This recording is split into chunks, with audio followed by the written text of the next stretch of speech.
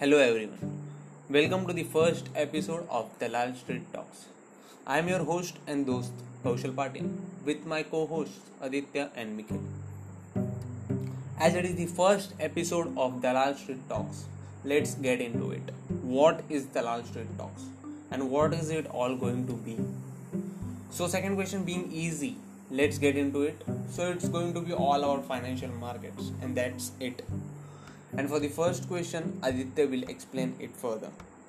Dalal Street Talks is a podcast started by three crazy market enthusiasts and financial market students with a background of 4 years in financial markets. And each one of us has vastly different interests. For me personally, it is fundamentals and valuations. For Mikhil, it's derivatives, index derivatives, and story driven investments. And for Kaushal, it is forex and positional plays. So, in today's episode, we'll be discussing our market outlook and then we'll be moving on to our main segment, intellectual investment.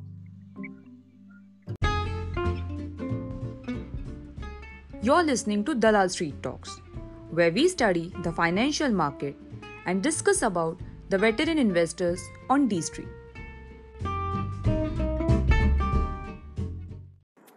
So let's start with Mikhil.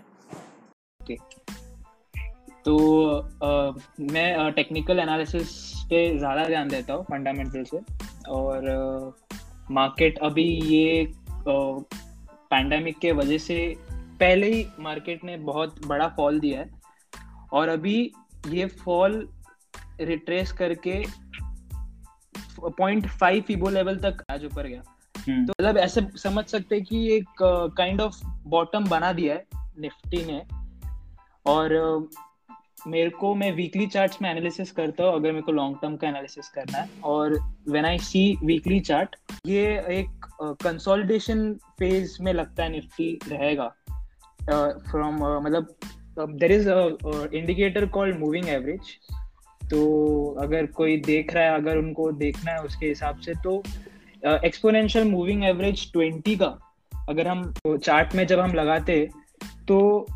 Market उसको बहुत follow करता है मतलब उसको as an support और resistant act करता है मतलब बेसिकली प्राइस वो मूविंग एवरेज के तरफ जाता है और जब ये फॉल आया था फेब और मार्च में ये रैपिड फॉल था और बहुत बड़ा गैप आ गया था मूविंग एवरेज और प्राइस के बीच में और अभी वो रिट्रेसमेंट हुआ है मेरे हिसाब से वो गैप फिलिंग हुआ है टिल द मूविंग एवरेज जो 20 का मूविंग एवरेज है तो यही जोन में रहेगा 8,800 से लेके 10,200 के जोन में रहेगा इसके ऊपर जाएगा नहीं अगर इसके ऊपर जा रहा है तो पता नहीं क्या चल रहा है मार्केट में वही व्यू है कि अभी मार्केट बॉटम आउट कर चुका है अभी रेंज बाउंड रहेगा हाँ बट ऐसे में मेरे को सिर्फ एक कंसोलिडेशन लग रहा है कि 8,800 और 10,200 का जो जोन है ये जोन में मार्केट बहुत महीने रह सकता है या सालों रह सकता है तो अभी लगता है कि इन्वेस्टर्स को अंदर जाना चाहिए ये लेवल पे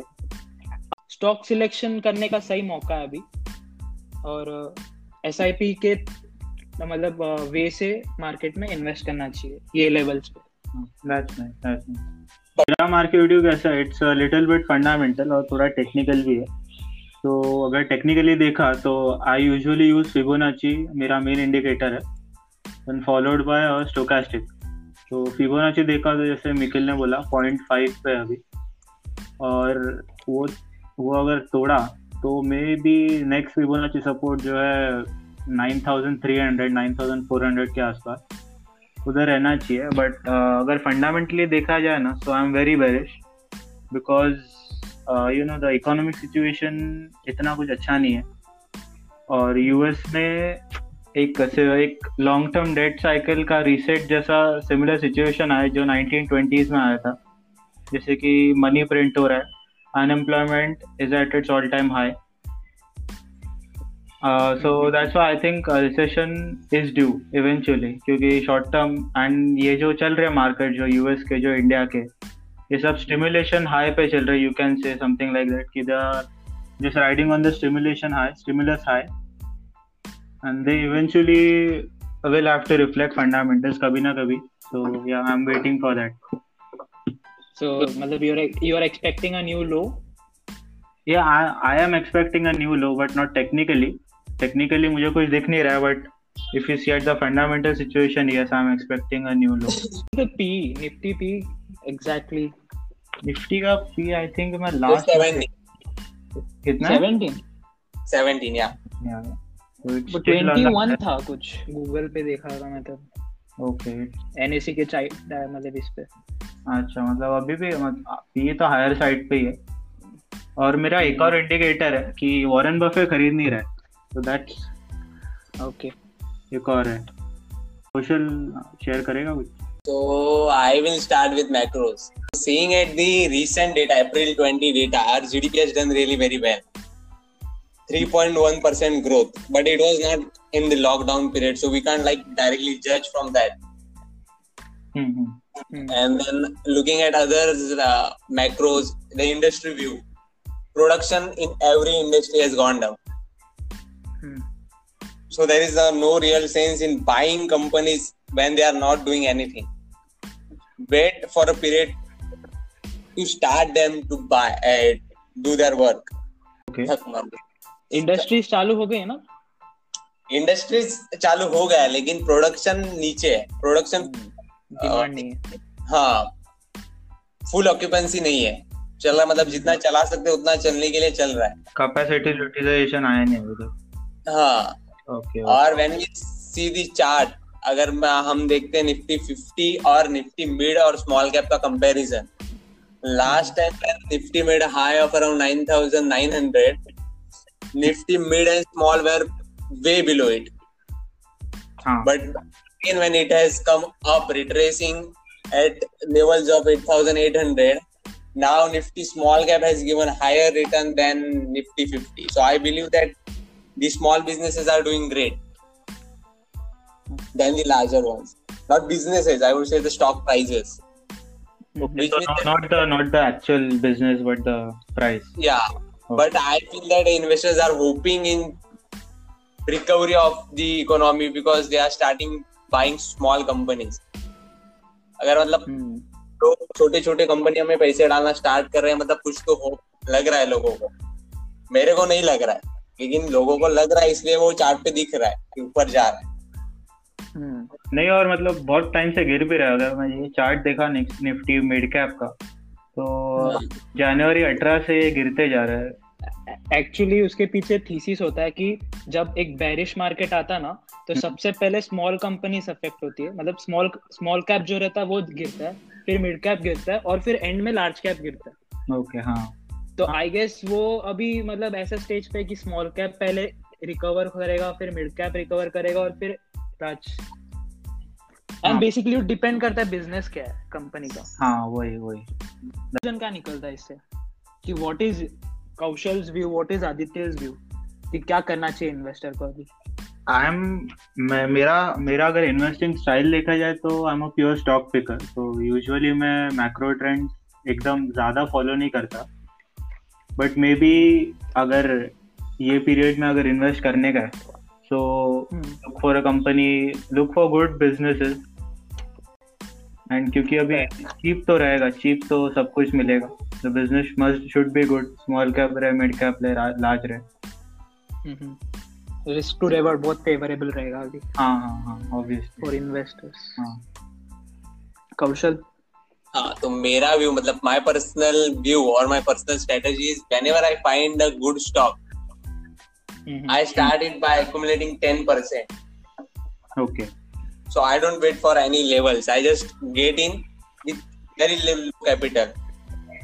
So I don't SIP. even waste on the run, and I don't even take a bigger hit.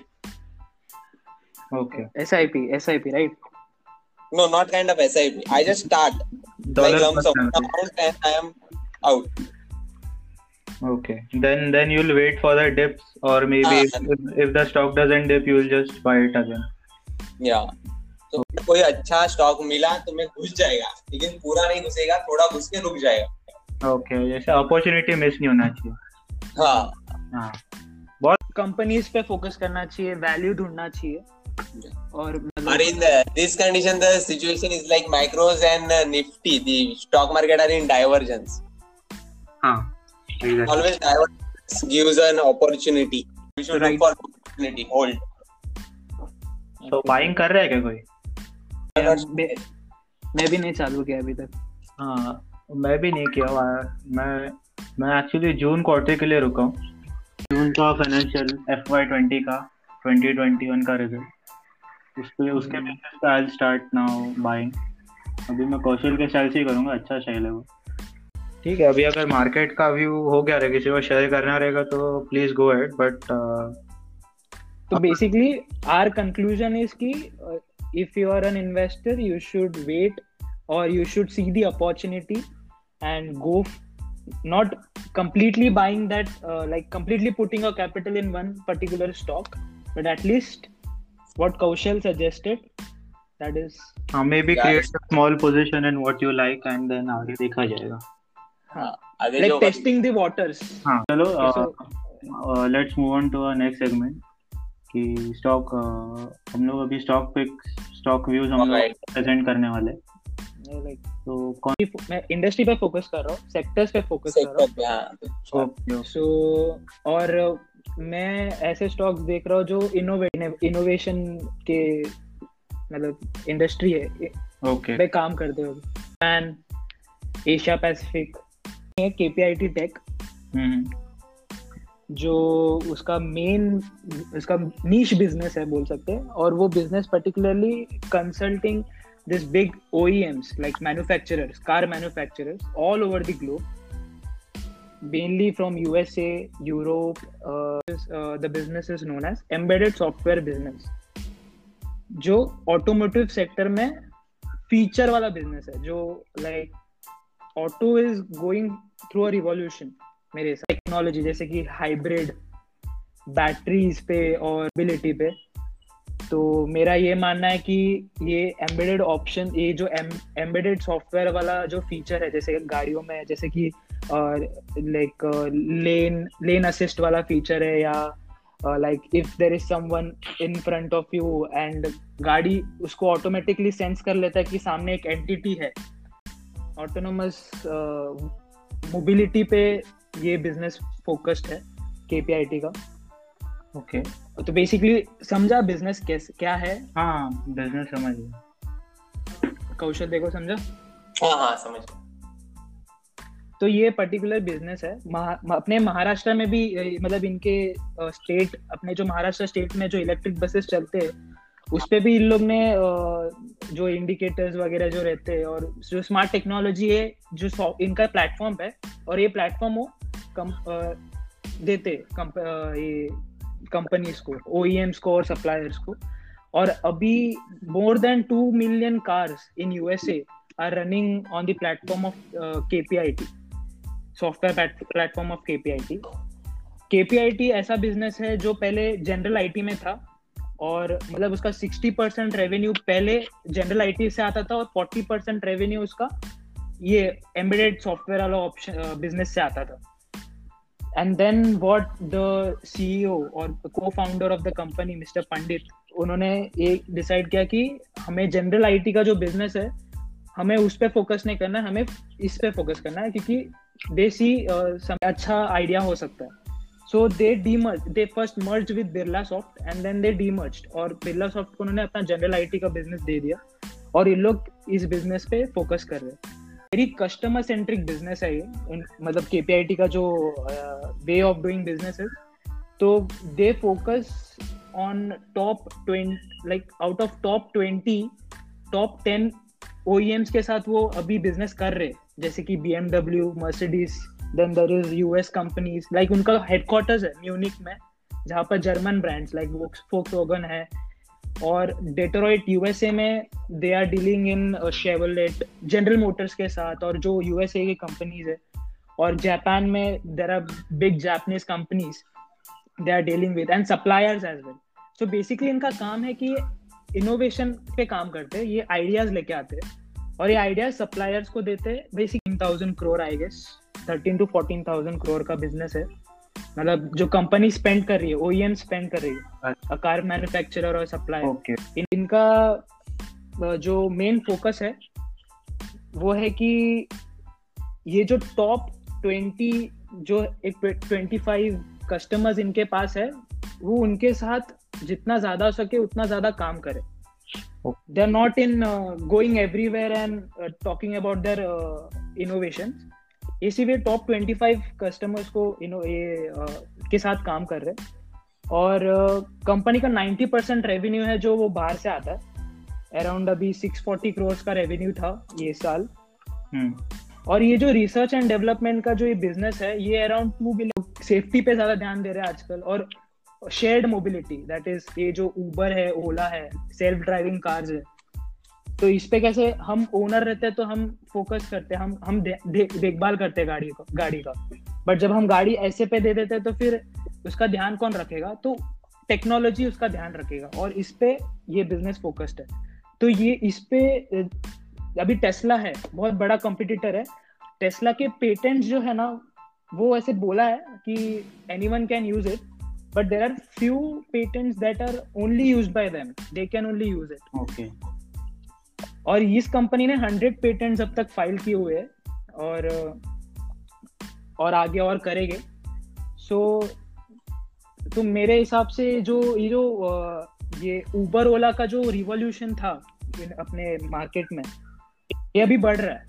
Like people are preferring not खुद के गाड़ी से नहीं जाते, खुद गाड़ी खरीदते नहीं है, they rent it, they share it. तो ऐसे टाइम पे ये मार्केट और बड़ा होगा. तो कार मैन्युफैक्चरर जो है, उनको चाहिए कि हमारा प्रोडक्ट टेक्नोलॉजिकली सबसे आगे हो, इसलिए वो इस पे स्पेंड कर रहे हैं, R&D पे स्पेंड कर रहे हैं. And this is what KPIT does. Okay. तो मेन बिजनेस एक्चुअली मतलब डेवलपिंग सॉफ्टवेयर फॉर कार्स, ऐसा है एसेंशियली. हाँ, ऑटोमेट बैटरी मैनेजमेंट सिस्टम, नए टाइप के कैसे बैटरीज, एफिशिएंट बैटरीज हो सकते हैं, कॉस्ट एफिशिएंट, मतलब कैसे एक गाड़ी एनर्जी बचाएगा और ज्यादा एफिशिएंसी देगा. फिर लॉट ऑफ सेफ्टी प्रोटोकॉल्स, फिर डायग्नोस्टिक, मतलब हम घर बैठे हमें समझ सकते हैं कि हमारे गाड़ी में क्या प्रॉब्लम है, क्या नहीं है. ओके. अच्छा. So this is what company is working on. और कंपनी अभी 7,000 एम्प्लॉइज है और finding talents so that they can innovate something new. And और इनमें तो कमी नहीं है यंग टैलेंट्स की. एंड एज वी कॉल्ड जुगाड़ूज, इंडियंस आर कॉल्ड जुगाड़ूज. So we try to build something which is cheap and best. Share price है वो 56 रुपीज है. 1,000 करोड़ का कंपनी है अराउंड. तो I am expecting this company like after 5-10 years to be trading at a price of 3 digit और 4 digit. क्योंकि मेरे को ग्रोथ दिखता है, क्योंकि अभी तो बहुत छोटे परसेंट पे आउटसोर्स हो रहा है इंडिया में. अभी चालू हुआ है just. This is a very immature business. और देयर पे जो स्पेंड हो रहा है वो अराउंड 13,000 करोड़ हो रहा है ग्लोबली.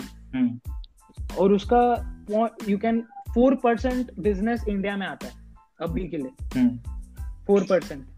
और रिसेंटली मैं बहुत CEO जो है उनका इधर उधर का स्पीच सुना हूँ.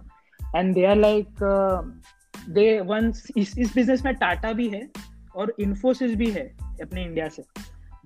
बट उनका मेजर रेवेन्यू इधर से नहीं आता. टाटा एलेक्सी का 50% रेवेन्यू आता है. But they are not they are also उनका भी 50% जो है वो इज अराउंड 800 करोड़. और इसका भी पूरा है 600 करोड़. और where Tata is trading and where KPIT is trading. Tata is तो बहुत एक्सपेंसिव, ज्यादा एक्सपेंसिव. हाँ, बहुत डिफरेंस बहुत है.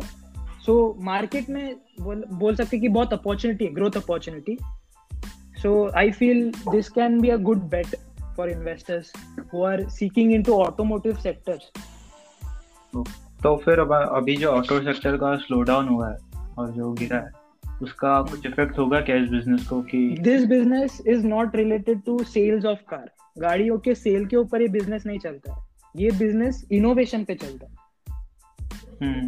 लाइक सेल्स गिरने दो. क्यों गिर रहा है? क्योंकि टेक्नोलॉजी का डिसरप्शन हुआ है. बराबर. People are not buying it. They need something new, innovative, technologically driven होना चाहिए. So companies are spending money to understand this. So ये business is not related to the car selling business. This is purely related to research part.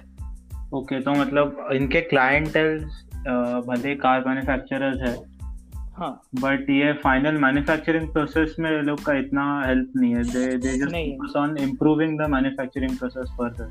हाँ, further there is a lot of growth potential. This can be a good value bet मेरे हिसाब से, this stock or this company. Okay, so you're betting on कि ये लोग का भी heavy जो R&D एक्सपेंडिचर चालू है, हाँ, उससे कुछ इंटेलेक्चुअल प्रॉपर्टी ये लोग को मिलेगा, मतलब कोई पेटेंट, कोई इनोवेटिव पेटेंट रहेगा. सो बेसिकली मतलब फार्मास्यूटिकल जैसा बिजनेस है ना, कि एक लाइक यू कैन टेल कि ये बायोकॉन है. प्रमोटर्स का कोई ऐसा स्कैम वगैरह है नहीं, they are very good promoters, और डेट का इतना इशू नहीं होगा, and they are just acquiring good people. And Tata and Infosys also see KPIT as a very strong competitor. Like so they have a global presence. So I feel this. They are मतलब आगे जाके लगता है कि कोई company उठाएगा इसको, may be Tata ही. हाँ, this is collaboration हो सकता है आगे जाके in future. और वैल्यूएशन फ्रंट पे क्या लग रहा है? Like I am not a, मतलब मैंने वैल्यूएशन पे इतना फोकस नहीं किया. स्टोरी ड्रिवन है, स्टोरी ड्रिवन है पूरा. और मेरे हिसाब से वैल्यू अभी जो ट्रेड कर रहा है मार्केट, मतलब देखा जाएगा तो मेरे हिसाब से फेयर वैल्यू पे ट्रेड कर रहा है, ऐसा मुझे लगता है. तो कहना है कि 3 साल में हम $500 मिलियन का कंपनी है. फ्यूचर ग्रोथ प्रोस्पेक्ट बहुत हाई लग रहा है. अभी इंडिया ग्रो करेगा, लेकिन उनका 90% तो यूएसए में है, मतलब इंडिया फोकस नहीं है इतना. नहीं. अच्छा देख, यहाँ पर डिफरेंस है. उन लोग यूएसए में बिजनेस डेवलप्ड है, यूरोप एंड एशियन मार्केट्स में डेवलप हो रहा है अभी. हो रहा है मतलब उधर किसी का तो प्रेजेंस है, इसलिए इनका नहीं है ना. बिजनेस तो रहेगा पहले से. Question sir. Yeah, so I have 3 concerns in the company. Okay.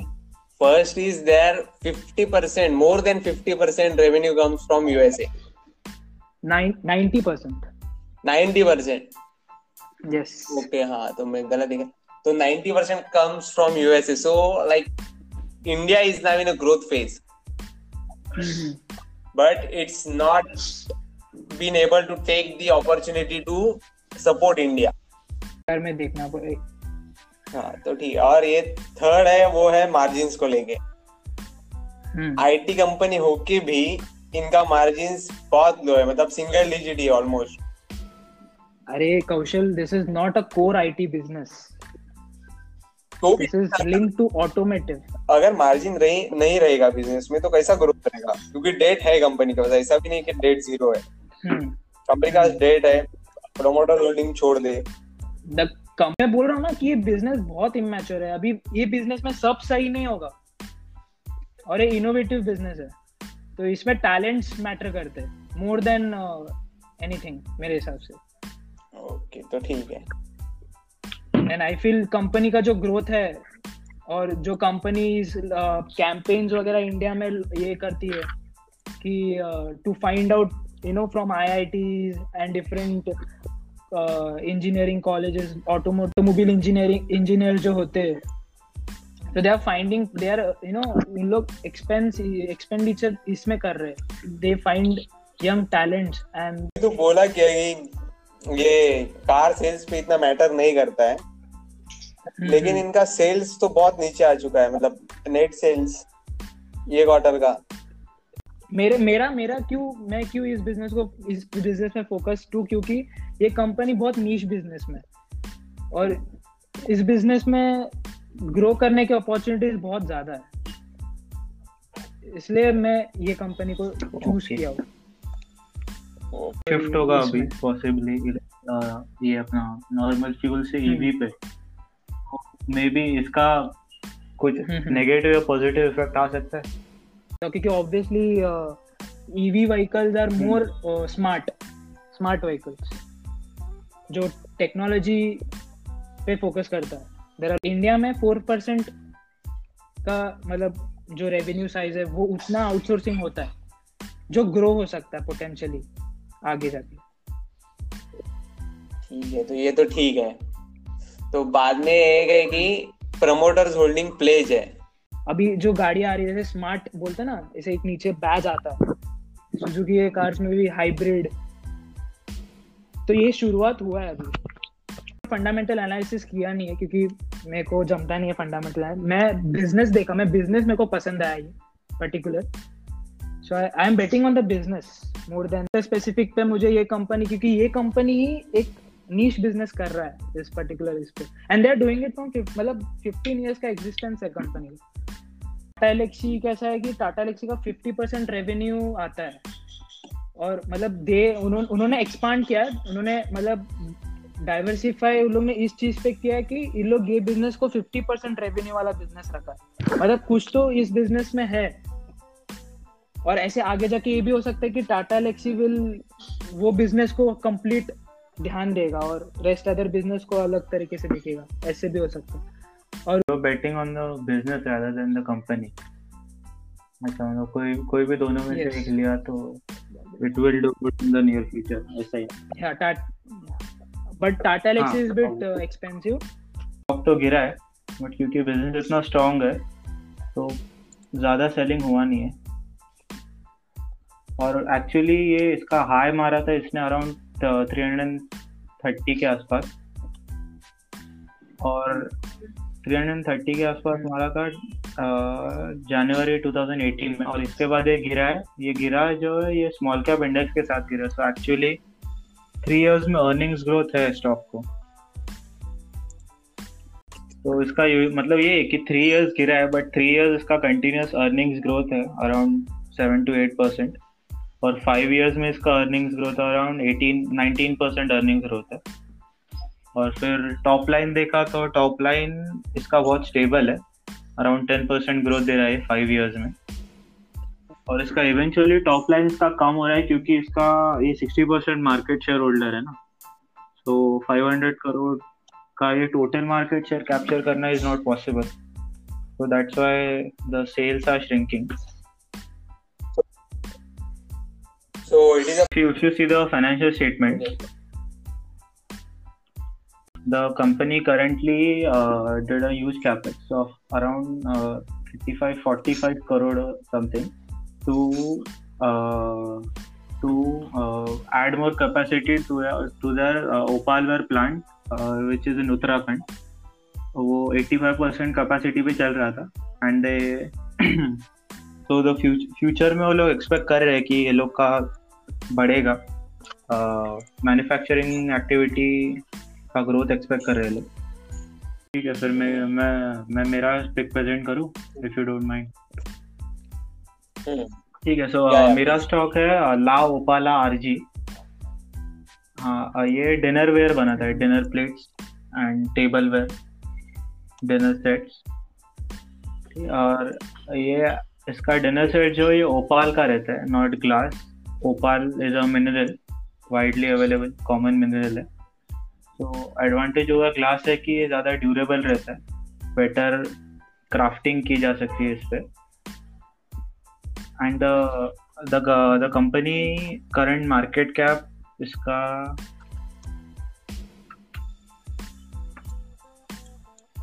तो current market cap is around 1800 crore, and the margin, business में मार्जिन बहुत फिनोमिनल है।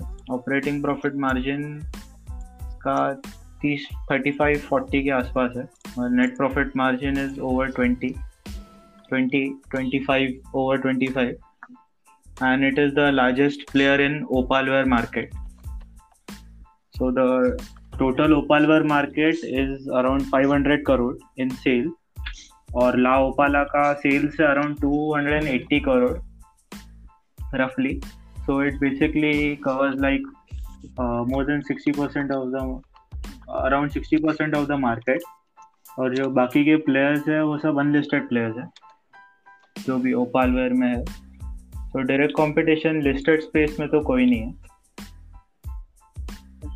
और फिर स्टॉक थोड़ा एक्सपेंसिव है, 21 के पी पे चल रहा है करेंटली।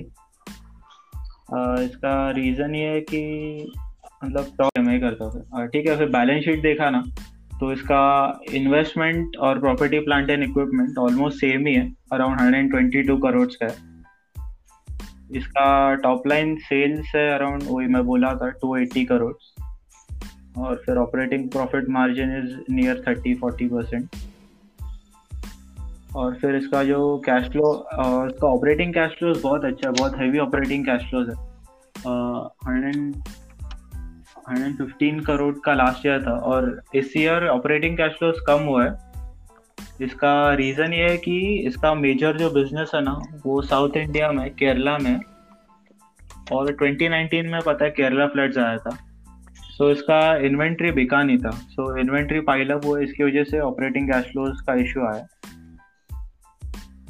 और फिर ये बिजनेस जो है ये एक्चुअल कंज्यूमर स्पेंडिंग पे ड्रिवन है, क्योंकि इसका डिनर प्लेट्स और हाई, मतलब हाई प्राइस रेंज पे रहता है। So as your standard of living improve, ये लोग का सेल्स बढ़ता है। सो लॉकडाउन में इसका एक इशू हो सकता है कि मे बी कोई लेगा नहीं, सो और ये और चीपर वैल्यू पे मिल सकता है, ये ऐसा मेरा प्रेडिक्शन है। लाइक अभी अगर ये ऑर्गेनाइज में सेक्टर में अगर कोई और दूसरा कंपटीटर आता है तो क्या इम्पैक्ट रहेगा ऑर्गेनाइज सेक्टर में? एक्चुअली क्योंकि इसका मार्केट कैप, इसने अराउंड 60% ऑर्गेनाइज सेक्टर इसके पास है, तो नया कॉम्पिटिटर आना मुश्किल है। आएगा तो भी बिकॉज इसका ये क्योंकि इसका 15 इयर्स का हिस्ट्री है और कस्टमर बेस बहुत स्ट्रांग है, तो काइंड ऑफ अ मोट है इसके पास कि बाकी प्लेयर्स का आना मुश्किल है। तो ये सिर्फ मतलब डिनर वेयर वगैरह नहीं है, मतलब लाइक ओपालाइज मतलब कौन सा काइंड ऑफ मिनरल जैसा रहता है, सफायर या वो सब रहता है ना, हाँ एक सेफ बेट है। और इसका मैं बैलेंस शीट पे आ रहा था उसके, तो ये जो करंट ये लोग के करंट असेट्स है ना, उसमें टोटल करंट असेट्स 337 करोड़ के करंट असेट्स है, उसमें से 233 करोड़ के करंट इन्वेस्टमेंट्स है, और वो पास्ट 5 ईयर से बढ़ते जा रहे हैं, और वो लोग ने सेल नहीं किए। Selling is less than investment buying. तो और ये लोग का जो 85% रेवेन्यू है वो इंडिया से आता है, and the rest is scattered around 35 other countries. तो मेरे को ऐसा लग रहा है कि they are planning to expand into offshore expansion, ऐसा लग रहा है मेरे को होगा, इसलिए they are showing a lot of cash. और कंपनी का फिलॉसफी है कि ऊपर एनुअल रिपोर्ट में लिखा है कि they are not looking to get debt, तो ऐसा है कि they are venturing into new avenues, but वो लोग को जल्दी नहीं है, तो they are storing cash, and maybe after they have sufficient cash on the book they will start expansion. मेरा 2 क्वेश्चंस है। पहला तो मतलब कंपनी का कितना ग्रोथ एक्सपेक्टेड है, क्योंकि ऐसा मतलब अगर हम देखें भी ओपाल सेक्टर डिनर सेट में इतना, as in India dining set पे इतना खर्चा होता नहीं है, और उसमें भी अगर होता है तो there are 2 options for an buyer कि वो ओपाल का ले और ग्लास का ले। Opal is a higher end segment than glass. Opal का प्लेट्स रहता है, वो प्राइस रेंज उसका वाइड रहता है, तेरे को सस्ता भी मिलेगा, बट ग्लास से सस्ता नहीं मिलेगा, so it is a more higher range product, and the company is also aiming at a more higher range market. वो लोग बैलेंस शीट में वो लोग ने, एनुअल रिपोर्ट में वो लोग ने मेंशन किया कि they are focusing their operations and their store on the metro cities and higher population areas with higher standards of living, and then वो लोग का ऑनलाइन सेल्स इतना नहीं है, they are more focused on stores, वो लोग experience पे ज़्यादा फोकस करते हैं, so मतलब वो लोग एक कस्टमर कंज्यूमर रिलेशन बिल्डअप करते हैं, and that's how they function। तो ठीक है, बाकी तो कंपनी ठीक ही है। हाँ, सो अगर ग्रोथ का बोला ना, तो ग्रोथ मेरे को इतना नहीं दिख रहा है. व्हाट आई एम एक्सपेक्टिंग कि ये लोग का, क्योंकि ऑपरेटिंग कैश फ्लो ये लोग का यूज ही नहीं हो रहा है. अगर इन्वेस्टमेंट्स नहीं रहेगा ना, तो ये लोग का ऑपरेटिंग कैश फ्लोज बहुत बहुत ज्यादा रहे. ऑलमोस्ट 60% 70% ऑपरेटिंग कैश फ्लोज बचेगा. So I'm expecting a very high dividend payout out of this.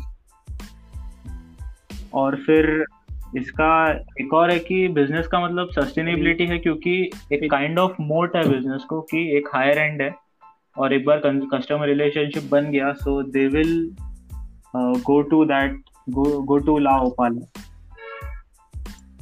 So it's a high margin, high profit, but low sales growth business which generates a lot of cash. So cash cow जैसा बोल सकते हैं कि I'm expecting a lot of dividend payments out of it. और फिर हाँ, basically a safe bet है with dividend payments and high moderate growth मैं expect कर रहा हूँ, क्योंकि past में इसने 10 years में CAGR तो दिया है 45% का. तो ऐसा नहीं है कि it is not a low growth company, but eventually ये maturity पे जा रहा है, ऐसा लग रहा है मेरे को. करंट पेआउट इज 18% और यील्ड है 0.7%. स्टॉक ऑलमोस्ट आधा हो गया, फिर भी 0.7% यील्ड है.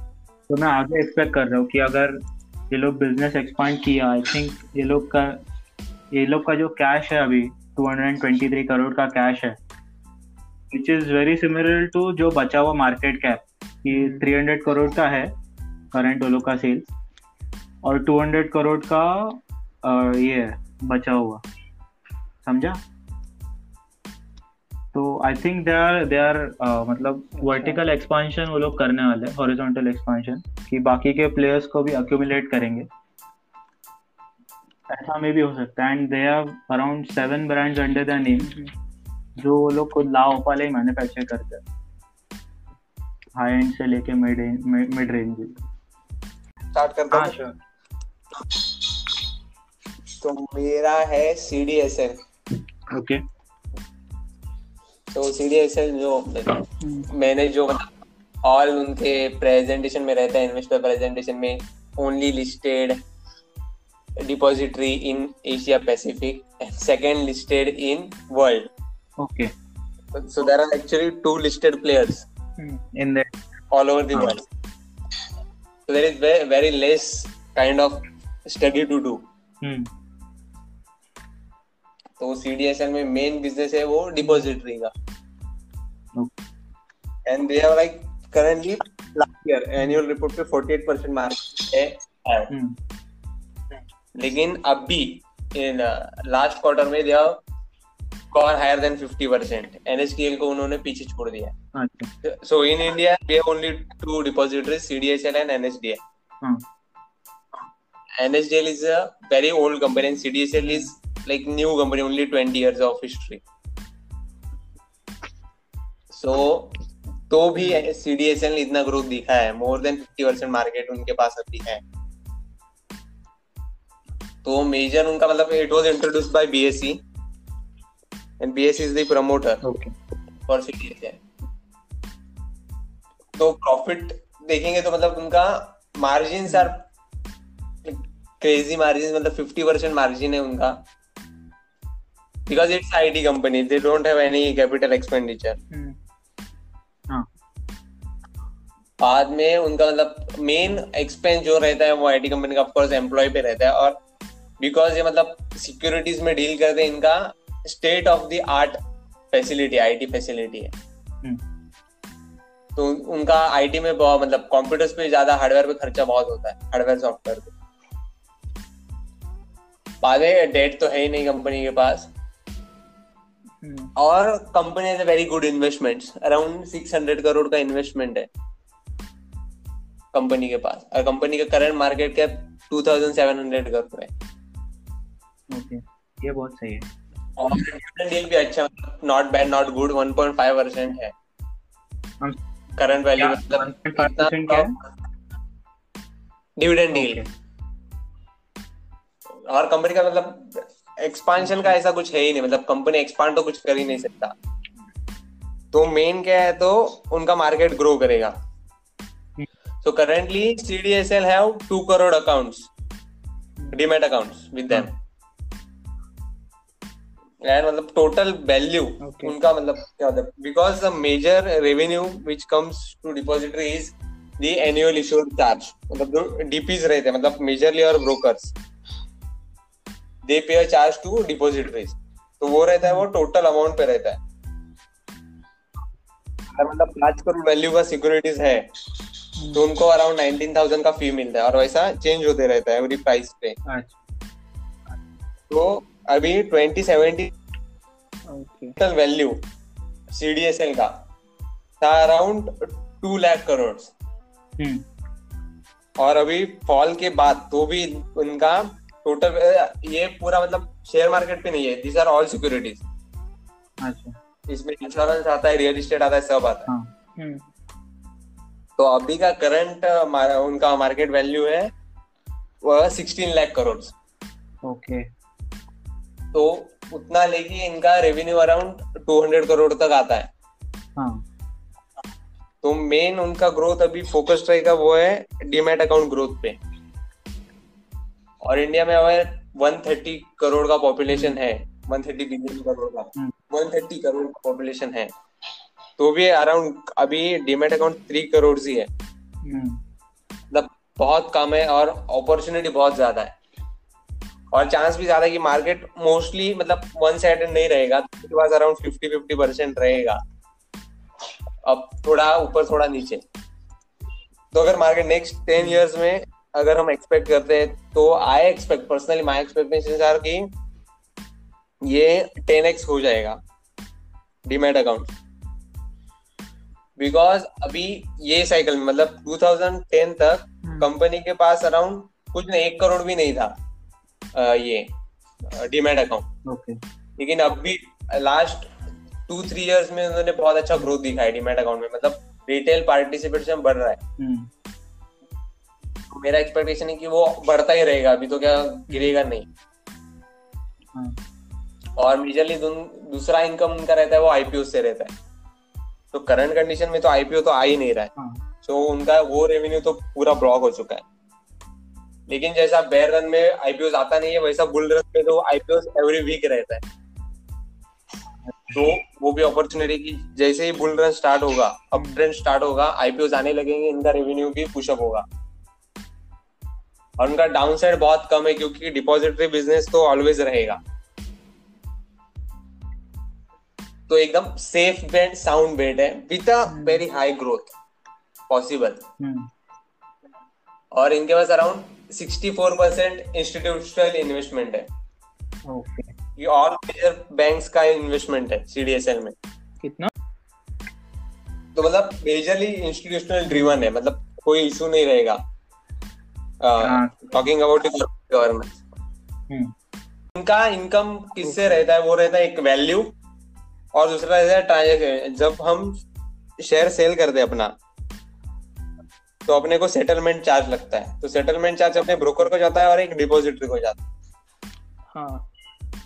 तो इसमें कैसा है कि लेकिन अगर जितना अकाउंट ज्यादा रहेगा उतना फायदा क्यों है? क्योंकि तू 10,000 शेयर बेच या एक शेयर बेच, तेरे को 13.5 रुपीज ही लगेगा. लेकिन अगर मतलब 10 लोगों ने अगर एक शेयर बेचा ना तो उनको 130 रुपीज मिलेगा. और वही एक ने 10 बेचा तो 13 ही मिलेगा. तो जितना पार्टिसिपेशन ज्यादा रहेगा उतना उनका रेवेन्यू बढ़ता रहेगा. हाँ, अभी इसका आईपीओ तो 2018 में कुछ आया ना, तो ये 488 से हाफ हो गया एकदम. तो मैं प्राइस पे ध्यान नहीं देता हूँ इतना. बिजनेस अगर मेरे को स्ट्रांग लग रहा है तो कौन से भी प्राइस पॉइंट पे स्ट्रांग ही रहेगा. नहीं, बट कोई अंडरलाइन रीजन है क्या? 400 से वो गया है, कभी कितना 250 260, और क्योंकि इसका अर्निंग्स तो ग्रो हो रहा है. हाँ, अर्निंग्स ग्रो तो वही ना, बिकॉज प्राइस अपने हाथ में नहीं है. Price is not controlled by us, but business is controlled by the strong management. Okay, तो मतलब ये भी शायद स्मॉल कैप इंडेक्स के साथ ही गिरा है क्या? हाँ, कंपनी तो स्मॉल कैप है तो उसके साथ गिर सकता है. मतलब मैं वो कंपेयर नहीं किया. नहीं भी एक कांस्टेंट फॉल था 2018 से लेके लेकिन ये ऐसे बिजनेस है ना, जुलाई मतलब तक। बहुत कम बिजनेस है जो मतलब अभी गिरे हैं तो गिर रहे हैं, लेकिन जैसे ही अपना मार्केट ओवरऑल इकोनॉमी आएगा एक अच्छे फेज में, तब ये ऐसे स्टॉक रहेंगे जो पहला रन देंगे।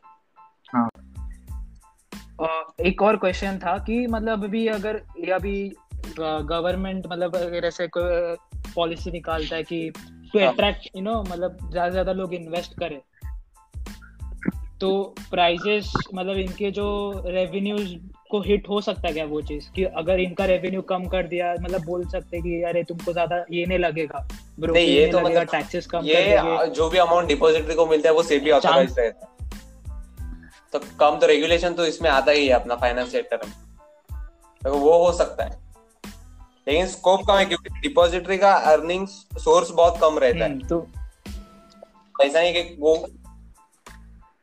हाँ, बट उन लोग वॉल्यूम्स में काम करते हैं ना, वॉल्यूम नहीं, जितना ज्यादा वॉल्यूम पार्टिसिपेशन रहेगा रहेगा उतना ही। हाँ वही मतलब पोर्टफोलियो मतलब उनके साथ डीमैट जितना रहेगा। तो ऐसा नहीं, मतलब कंपनी का ऐसा नहीं है कि वो मतलब खतरनाक प्रॉफिट कमा रहा है तो उसको चलने दो, और मतलब नया पार्टिसिपेंट है उससे भी कमा रहा है मार्जिन बढ़ रहा है, ऐसा नहीं होगा। वो जो भी कमाता है वो सस्टेनेंस के लिए कमाता है। वो क्या प्राइवेट बिजनेस नहीं है कोई, मतलब बैंक टाइप वगैरह वर्क नहीं करता है कि उसको कमाने का जितना कमाने को मिल रहा है वो उतना कमा रहा है। अच्छा, तो मतलब ये ऑर्गेनिक एक्सपांशन पे फोकस कर रहा है, इतना कुछ ऐसा। हाँ, क्योंकि वो आफ्टर ऑल डिपॉजिटरी, वो मतलब डाइवर्सिफाई भी नहीं कर सकता, कुछ भी नहीं कर सकता क्योंकि रेगुलेशन बहुत हार्ड रहता है। तो जो भी रहेगा वो ऑर्गेनिक ग्रोथ ही रहेगा। ओके, मेरा एक कंसर्न है, इसका पी बहुत हाई है, और इसका अगर वैल्यूएशन रेशियोज देखा ना तो इसका ऑपरेटिंग कैश फ्लो 85 करोड़ है, वो भी अभी हुआ है। इसका अराउंड 5 इयर्स का एवरेज देखा तो इसका अराउंड 50 करोड़ 40 करोड़ के आसपास है। तो मतलब वही इसका इशू है कि इसका जो मतलब अभी तो बोला कि इसका कुछ 2 करोड़ यूजर्स है, एक्टिव यूजर्स। हाँ, 2 करोड़ डीमैट अकाउंट्स हैं। और फिर और इसका मतलब ऑपरेटिंग कैश फ्लो बहुत कम है इसका। एक सेकेंड, ऑपरेटिंग कैश तो भी ठीक है, मतलब कंपनी को कोई इशू नहीं है कैश फ्लो से। अच्छा, हाँ ओके, हाँ, लो कैपिटल इंटेंसिव कंपनी, मतलब कैश का उनको कुछ करना ही नहीं है, वो मेजरली तो पे आउट करेंगे अभी, और वो currently they are focusing on investment. जैसा उनका इन्वेस्टमेंट का कुछ टारगेट होगा वो हो जाएगा, वैसा तो पूरा पे आउट में ही आ जाएगा। ओके, कितना इन्वेस्टमेंट बोला? 600 करोड़ का इन्वेस्टमेंट है इसका। हाँ ओके, तो फिर बहुत अच्छा, मतलब अच्छा बिजनेस। हाँ, ग्रो तो करेगा, मतलब ऐसा नहीं है, मतलब ये वैल्यू पिक नहीं है, ग्रोथ पिक है टाइम ग्रोथ। हाँ, क्योंकि मार्जिन्स बहुत स्ट्रांग है इसका, 54 और 58% मार्जिन दे रहे हैं नेट प्रॉफिट। हाँ, बहुत सही है। डाउनसाइड मेजर मेरा कंसर्न ये रहता है कि डाउनसाइड कम रहना चाहिए, और इसमें डाउनसाइड बहुत ही कम। तो लो रिस्क और high uncertainty business, low risk low uncertainty business. हाँ, लाइक डेट से बेटर। ऐसा भी नहीं कि और ऐसा भी नहीं कि इसमें कंपटीशन आता रहेगा। कंपटीशन मतलब नया डिपॉजिटर तो ऐसा ही नहीं है। हाँ, वो भी है। तो तेरा प्रेडिक्शन है कि 10 बैगर रहेगा ये सब? स्टॉक का तो मैं नहीं बोल सकता, मतलब प्राइस पे मैं नहीं बोलूंगा, but revenue will of course go train है। Okay, So now we have come to an end to our discussion, but I would like to add some points which I have discussed about my stock view. तो मुझे stock view specifically देना नहीं था, मुझे business पे focus करना था कि I find this business a very growing business in future, और केपीआईटी के थ्रू मैंने इस बिजनेस को समझाने की कोशिश की है। और this embedded software business, this is all about embedded software business, which you can also research on it, and fundamentally find, whichever company you find valuable, you can invest in this particular sector. That is what I wanted to say. and please look into that. Three major concerns which Kaushal raise मतलब जिसने कौशल ने उठाया है, जैसे कि global presence और placed और the third one is the margin. I neglected this three and I am just focusing on the business and its future growth. Thank you for tuning in. This was our first episode, so it's kind of raw.